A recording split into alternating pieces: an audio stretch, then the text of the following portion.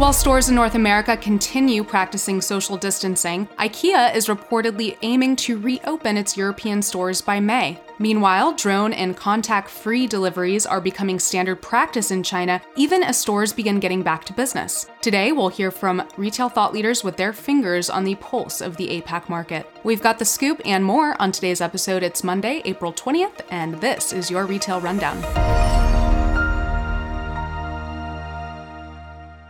Hello, and welcome to another episode of the Retail Rundown. We're kicking off today's episode with what you may have missed last week. China reported that its first quarter GDP shrunk by 6.8% in 2020 due to the COVID-19 outbreak. According to Reuters, China's first quarter contraction is the first decline since at least 1992, when official quarterly GDP records started. In Europe, IKEA owner Inga Group is reportedly aiming to reopen its stores by May after closures slashed sales by nearly 60%.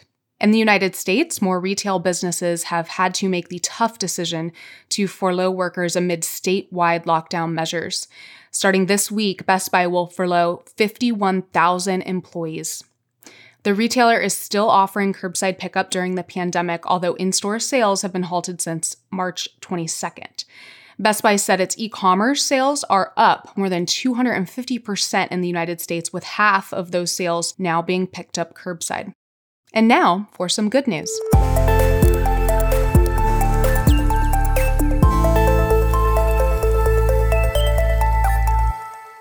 With so much chaos in the world right now, we at Rethink Retail would like to deliver some good news to your ears this Monday morning. Our team searched for some positive stories to share with you, so here we go.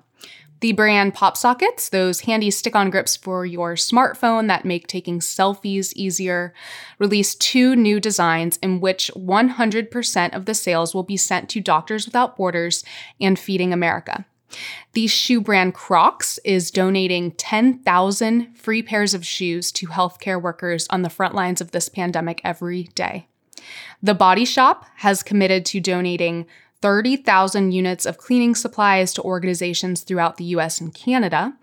And finally, luxury brand Dolce & Gabbana partnered with Humanities University to fund a coronavirus research project.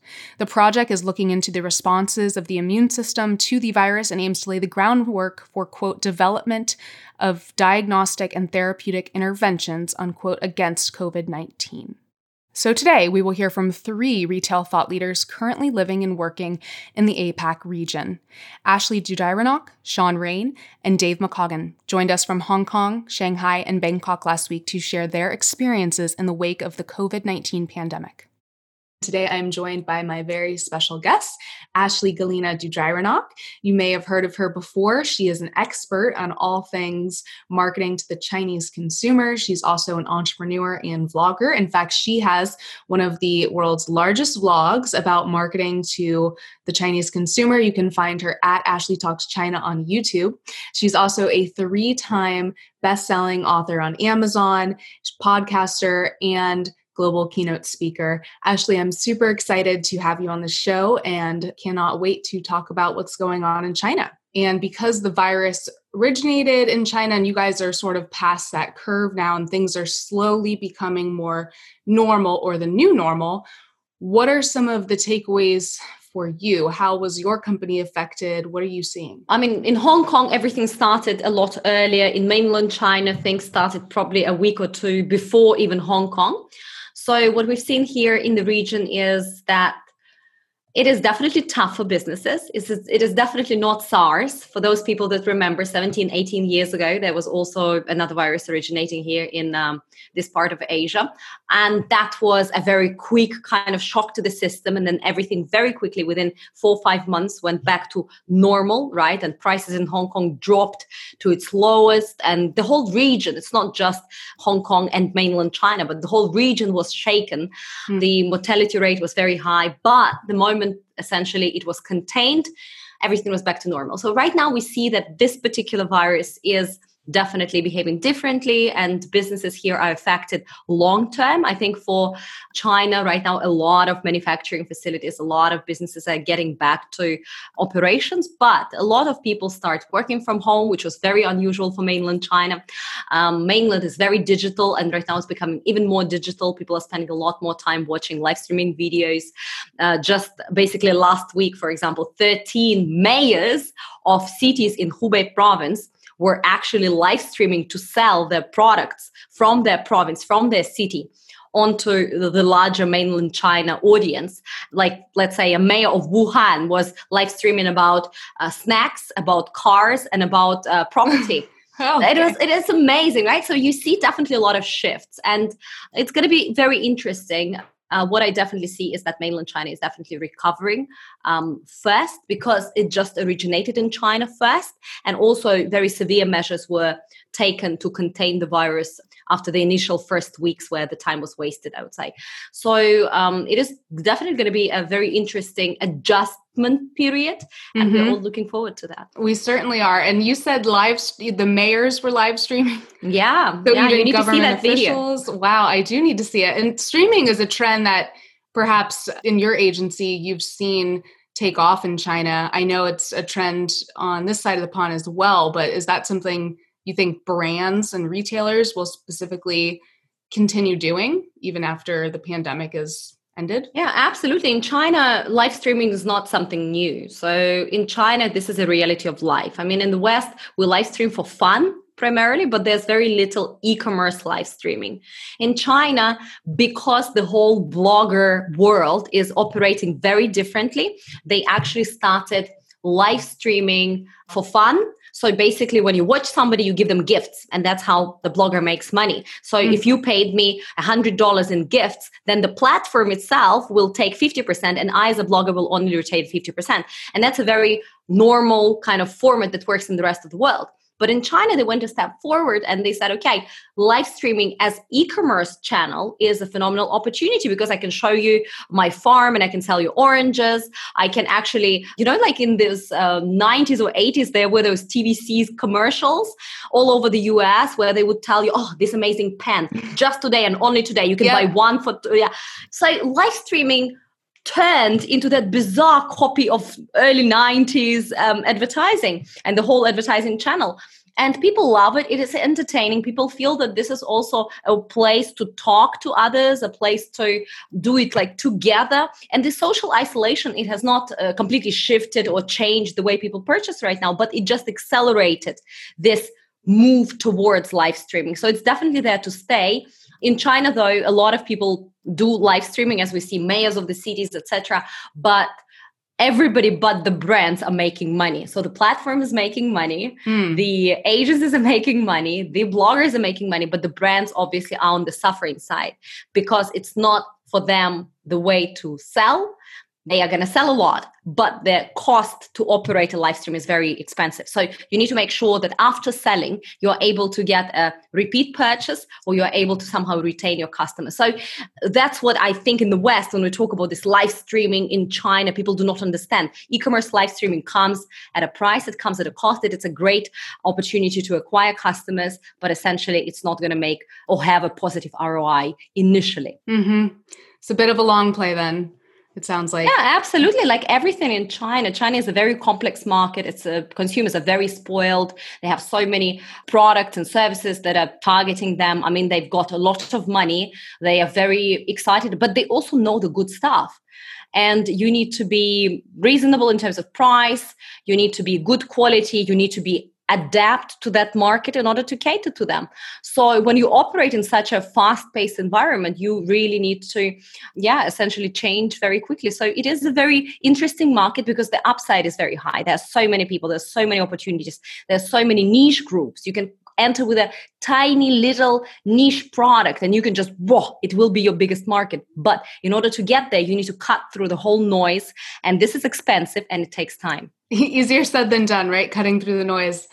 Is there any other trends you've seen retailers pick up that were specifically spurred by the pandemic? Here, I know that we're doing a lot of click and collect and curbside pickup, but curbside pickup, is that even a trend really in China? Is that possible with the infrastructure? I think it is, but what's happening in China, essentially, they have those contactless delivery service, which is actually, it was stress tested during the epidemic when the whole China was on lockdown.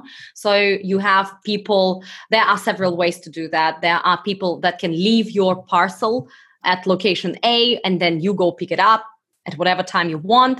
There were also very interesting ways to do that. For example, there was like you park a car next to your apartment building, and then once your delivery comes, you just open the car and the person puts your parcel in there and locks your car. So that was also there. But at the same time, in some cities, it wasn't all across China, but in some cities, for instance, platforms like JD, Jingdong, that own their storages and their logistics operations. They have drones, they have those driverless vehicles. So they were also able to do last mile delivery through those digital drone means.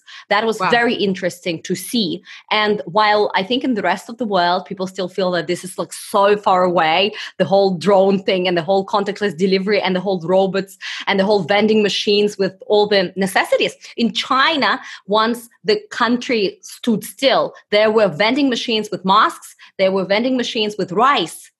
You could buy rice from a vending machine and you would choose what kind of rice you want. So again, the speed is really something that sets China apart. And of course, the fact that people welcome innovation, that people welcome this digital arm of the world. And in the rest of the world, we very often feel that, no, I'm not quite sure. I'm not ready to change so fast. And I'm just really surprised that you said drones aren't a figment of the imagination, because a lot of people I speak to on my podcast, there's like, Amazon, they say that they'll have drone delivery and that's just a PR play.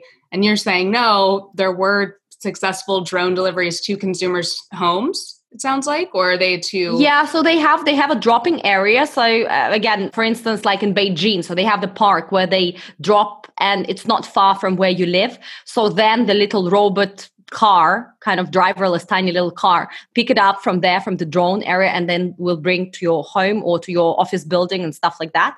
And you will see that, let's say, in some small villages where it's really difficult to get to those villages. So they have much larger drones and they set up this landing sites. So then everything that these people, the whole village purchases in a week is delivered to them through this large drone, and it just basically lands in the middle of the village and people go to pick it up. So do those drones fly into your living room and drop the parcel? No. Obviously, there are regulations that would prevent somebody. I mean, somebody can just come here at my window and start shooting a movie with me as a main character, and I wouldn't be happy with that, right? For instance. So, of course, there are regulations against that, but there are effective routes and there are active deliveries happening in China right now. And it's not only drones, it's also these driverless little cars and vehicles that do between 1 to 3 kilometer deliveries within, let's say, apartment blocks or office buildings or hotels. You also have the tiny little robots that would pick something up from downstairs and drive them directly to your desk.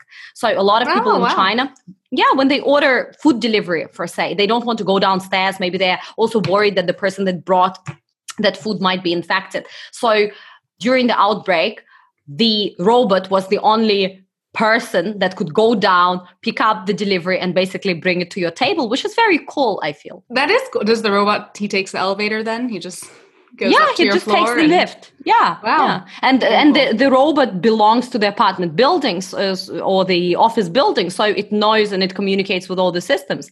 And it's really cute little chap.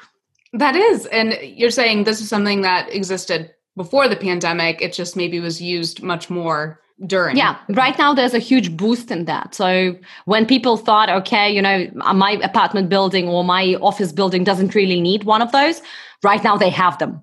Mm-hmm. Not everybody, again, not every office building has them, but the major ones, the big ones in major cities, absolutely. And in terms of hotels, that's also an absolute must. You need to have contactless check-in. You need to have contactless service.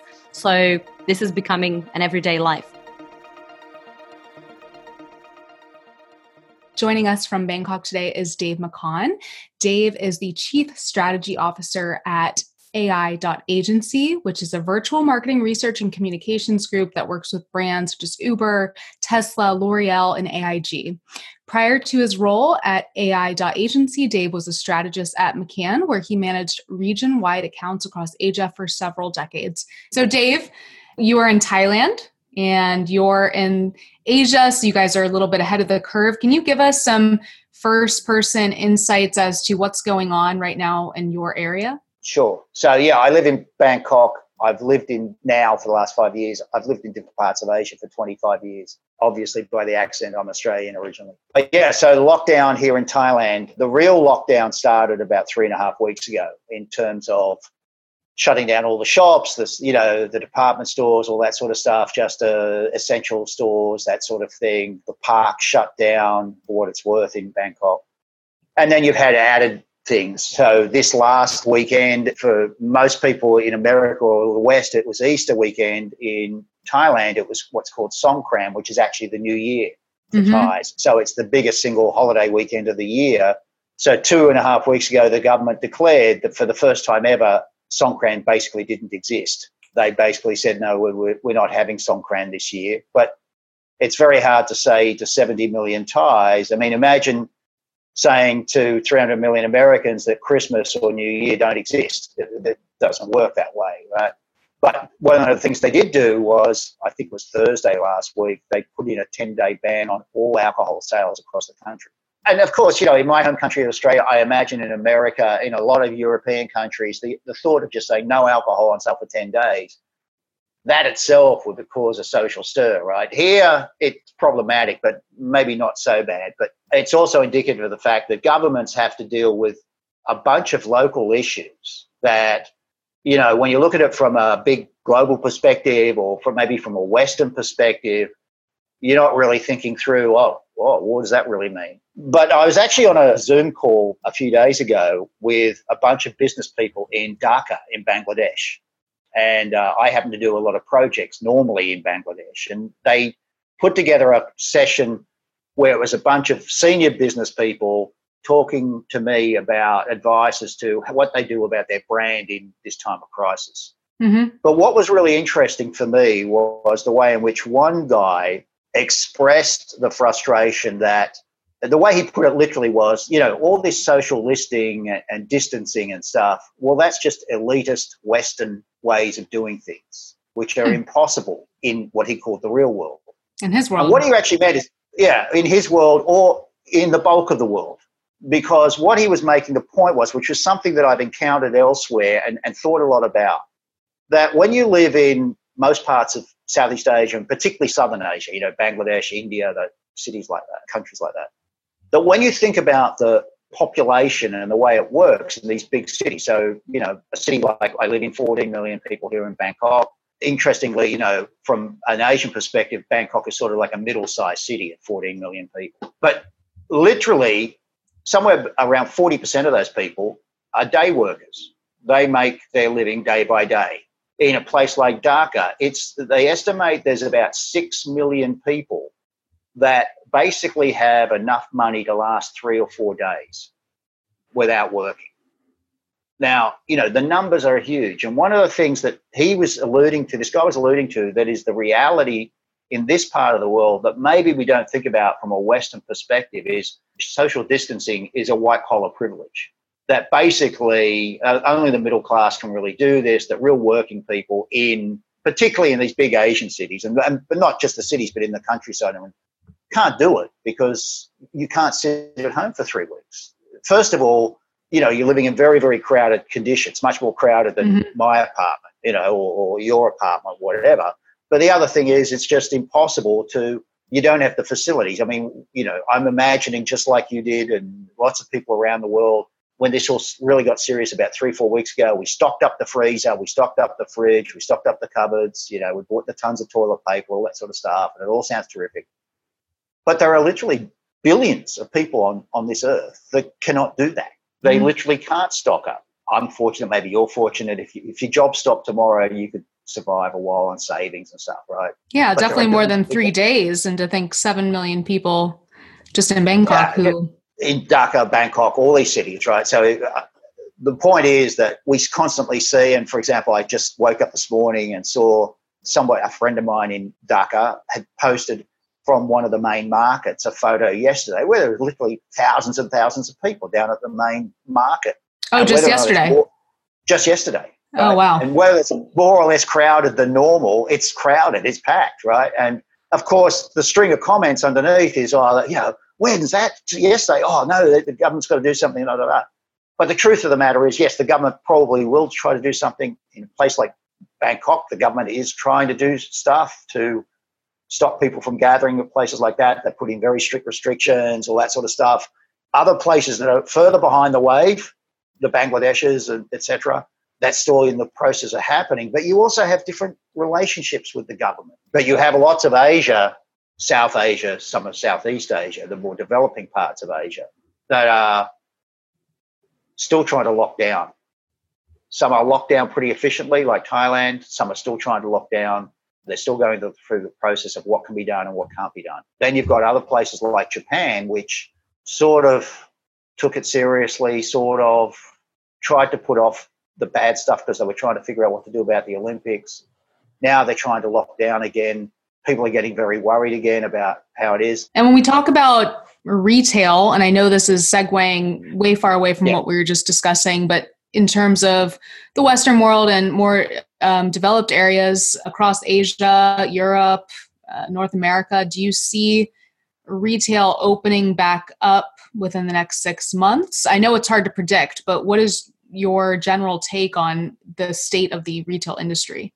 Well, like everywhere else, I think the big mainstream retail has obviously had to adapt, online sales, etc. But the online sales for a lot of stuff are not matching what have happened before all this. Some categories are sort of doing really well. Little sideline, for example, who would have imagined that this is an absolute boom period for cosmetics? And you go, what? And you're going, well, when you look at online sales of cosmetics in a place like China, in the first month of the lockdown, they went through the roof. My first reaction, like yours, was, what?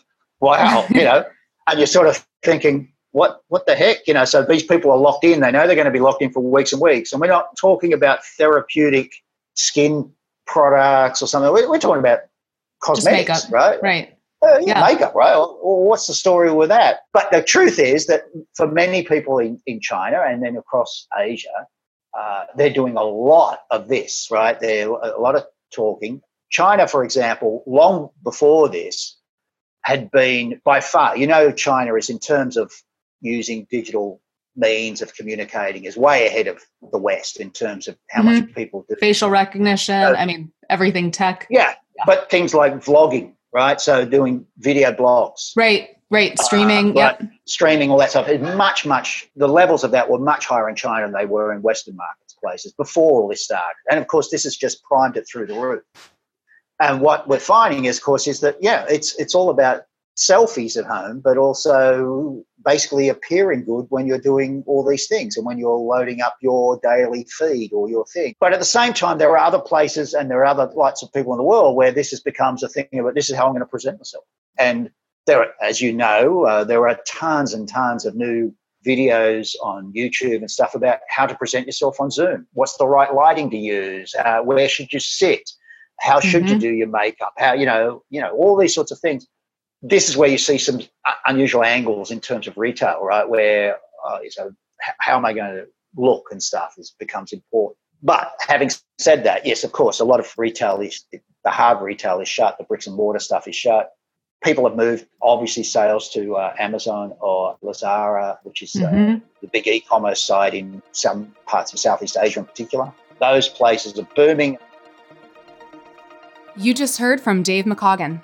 Our last guest today is Sean Rain. Sean is the founder and managing director of the China Market Research Group, the world's leading strategic market intelligence firm focused on China.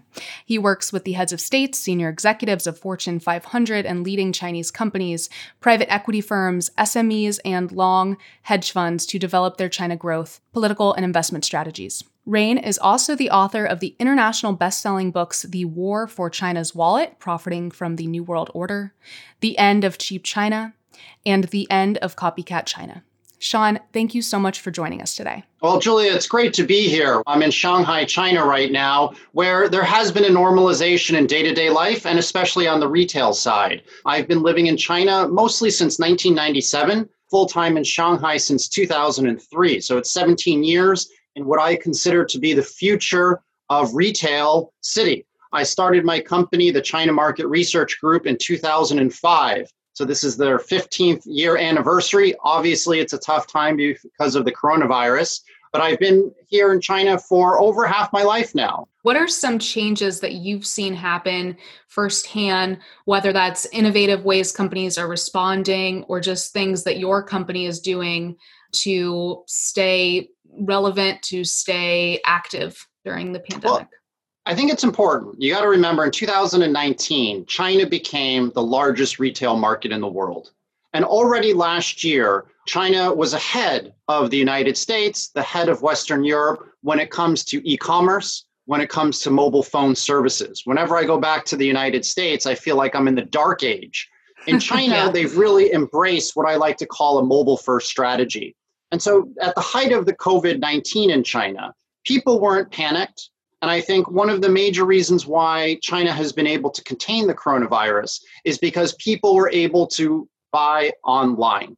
People had already been accustomed to shopping on groceries on Alibaba's Hema retail store or buying electronics from Jingdong, JD.com. So when the coronavirus hit, everybody just sat in their homes, watched online videos on TikTok, and bought things through e-commerce. They were accustomed to it. And I think that's one of the things that helped China contain the spread because people didn't feel like they needed to go outside. The second part, Julia, is China is a cashless society. It's contactless. People use Alipay or WeChat Pay and scan QR codes. There's no touching like with cash and with credit cards even. And I do believe that early adoption has enabled retail sales to continue to grow in China despite the coronavirus, has helped us contain the problems. And that's why retail stores in China were only shut for 5 weeks. Now we're opened. Now in the United States, retail stores are entering week 6, essentially, of being closed. And why do you think in China, your payment systems, facial recognition technology is so much more advanced? And I think everywhere else in the developed world is headed that way. Why do you think you guys are leading the space when it comes to that kind of technology? Is it cultural? Are there other factors? So China's ahead for artificial intelligence. China's ahead for mobile service payment and ordering, really for 2 reasons. The first goes back 15 years ago. 15 years ago, it was basically the Chinese state-owned banks like Bank of China, ICBC, that dominated the debit card space and payments. And these state-owned banks, frankly, didn't care about retail customers. They only cared about loaning money to other state-owned conglomerates. And they really forgot about the Chinese consumer. So in 2005, there were only 13.5 million credit cards in China. Only 13.5 million because the banks just didn't care. Right. So that created an opportunity for private Chinese companies like Tencent and Alipay to say, look, we've got a huge problem when it comes to payment systems. Right. But is there an opportunity for retailers just based on the cultural differences, the fact that you guys have greater social distancing in general and it's more accepted and you guys have advanced technology for contactless payments? Should retailers really be investing in China right now if they haven't already, because the economy is going to have a quicker rebound potentially than other economies post-pandemic? This is what we say to our clients. If you're generating 5 to 20% of your global revenue in China, then you should be investing here because you're going to most likely rebound here, and China is going to be large enough to offset some of the weakness in sales in Europe or in the United States. And since the second half of March, our clients who fall into this type of rubric are actually investing, and my own personal consulting business has rebounded. However, if you are a company that currently has 0 to 5% of your revenue coming from China, you probably don't want to be investing here right now. It's going to be too expensive and too difficult to build up marketing when brick and mortar isn't active, when there's still a lot of difficulties in internal transportation, it's probably better to conserve your cash and self-preservation for your American business. So if you look at it, to me, a company like L'Oreal, Estee Lauder, Nike, Adidas, they should be doubling down on their China operations. They have great potential. Companies like Crocs or UGG, they also have a lot of potential in China. But if you're a company like Everlane, or if you're a company like Birkenstock, then probably you don't want to be investing here right now. Your operations just aren't large enough. That makes a lot of sense. And Sean, I know you are the founder and managing director of China Market Research. So is there anything that you would have done differently with your firm in hindsight if you knew the pandemic was coming? No, actually, we're actually hiring right now. Our business is okay. It's not booming, but it definitely rebounded. But we're trying to get aggressive. I think a lot of people are scared. They're scared out of their mind. What's going to happen politically? What's going to happen to the global economy? Will their companies fold? Will they lose their job? And I think in difficult times is when smart executives don't just rush in and invest and try to expand stupidly, but don't let fear overcome you. So my own firm, we're actually going to be moving and upgrading our global headquarters in July. I'm in negotiations with an agent with a big building right now, and we're actively hiring because I think that China is going to rebound quicker than anywhere else. So I guess the takeaway is I understand the fear, but don't let fear stop you from thinking logically. There's still very good opportunities out there in the marketplace. And with that, we'll round out today's show. I'd like to thank my guests Ashley Dujairanok, Dave McCaughan, and Sean Rain for sharing their insights with us today. And to our listeners, I hope everyone has a safe, sane, and healthy week. Until next time, I'm Julia Raymond, and this was your Retail Rundown. Thank you for listening to the Rethink Retail podcast. That's this week's Retail Rundown. Don't forget to join us next week for another episode. And if you're interested in being a guest on the show, apply at rethink.industries/podcast guest. That's rethink.industries/podcast guest. Follow us on Twitter at rethink_retail and show some love by subscribing, reviewing on iTunes podcast app. Until next time.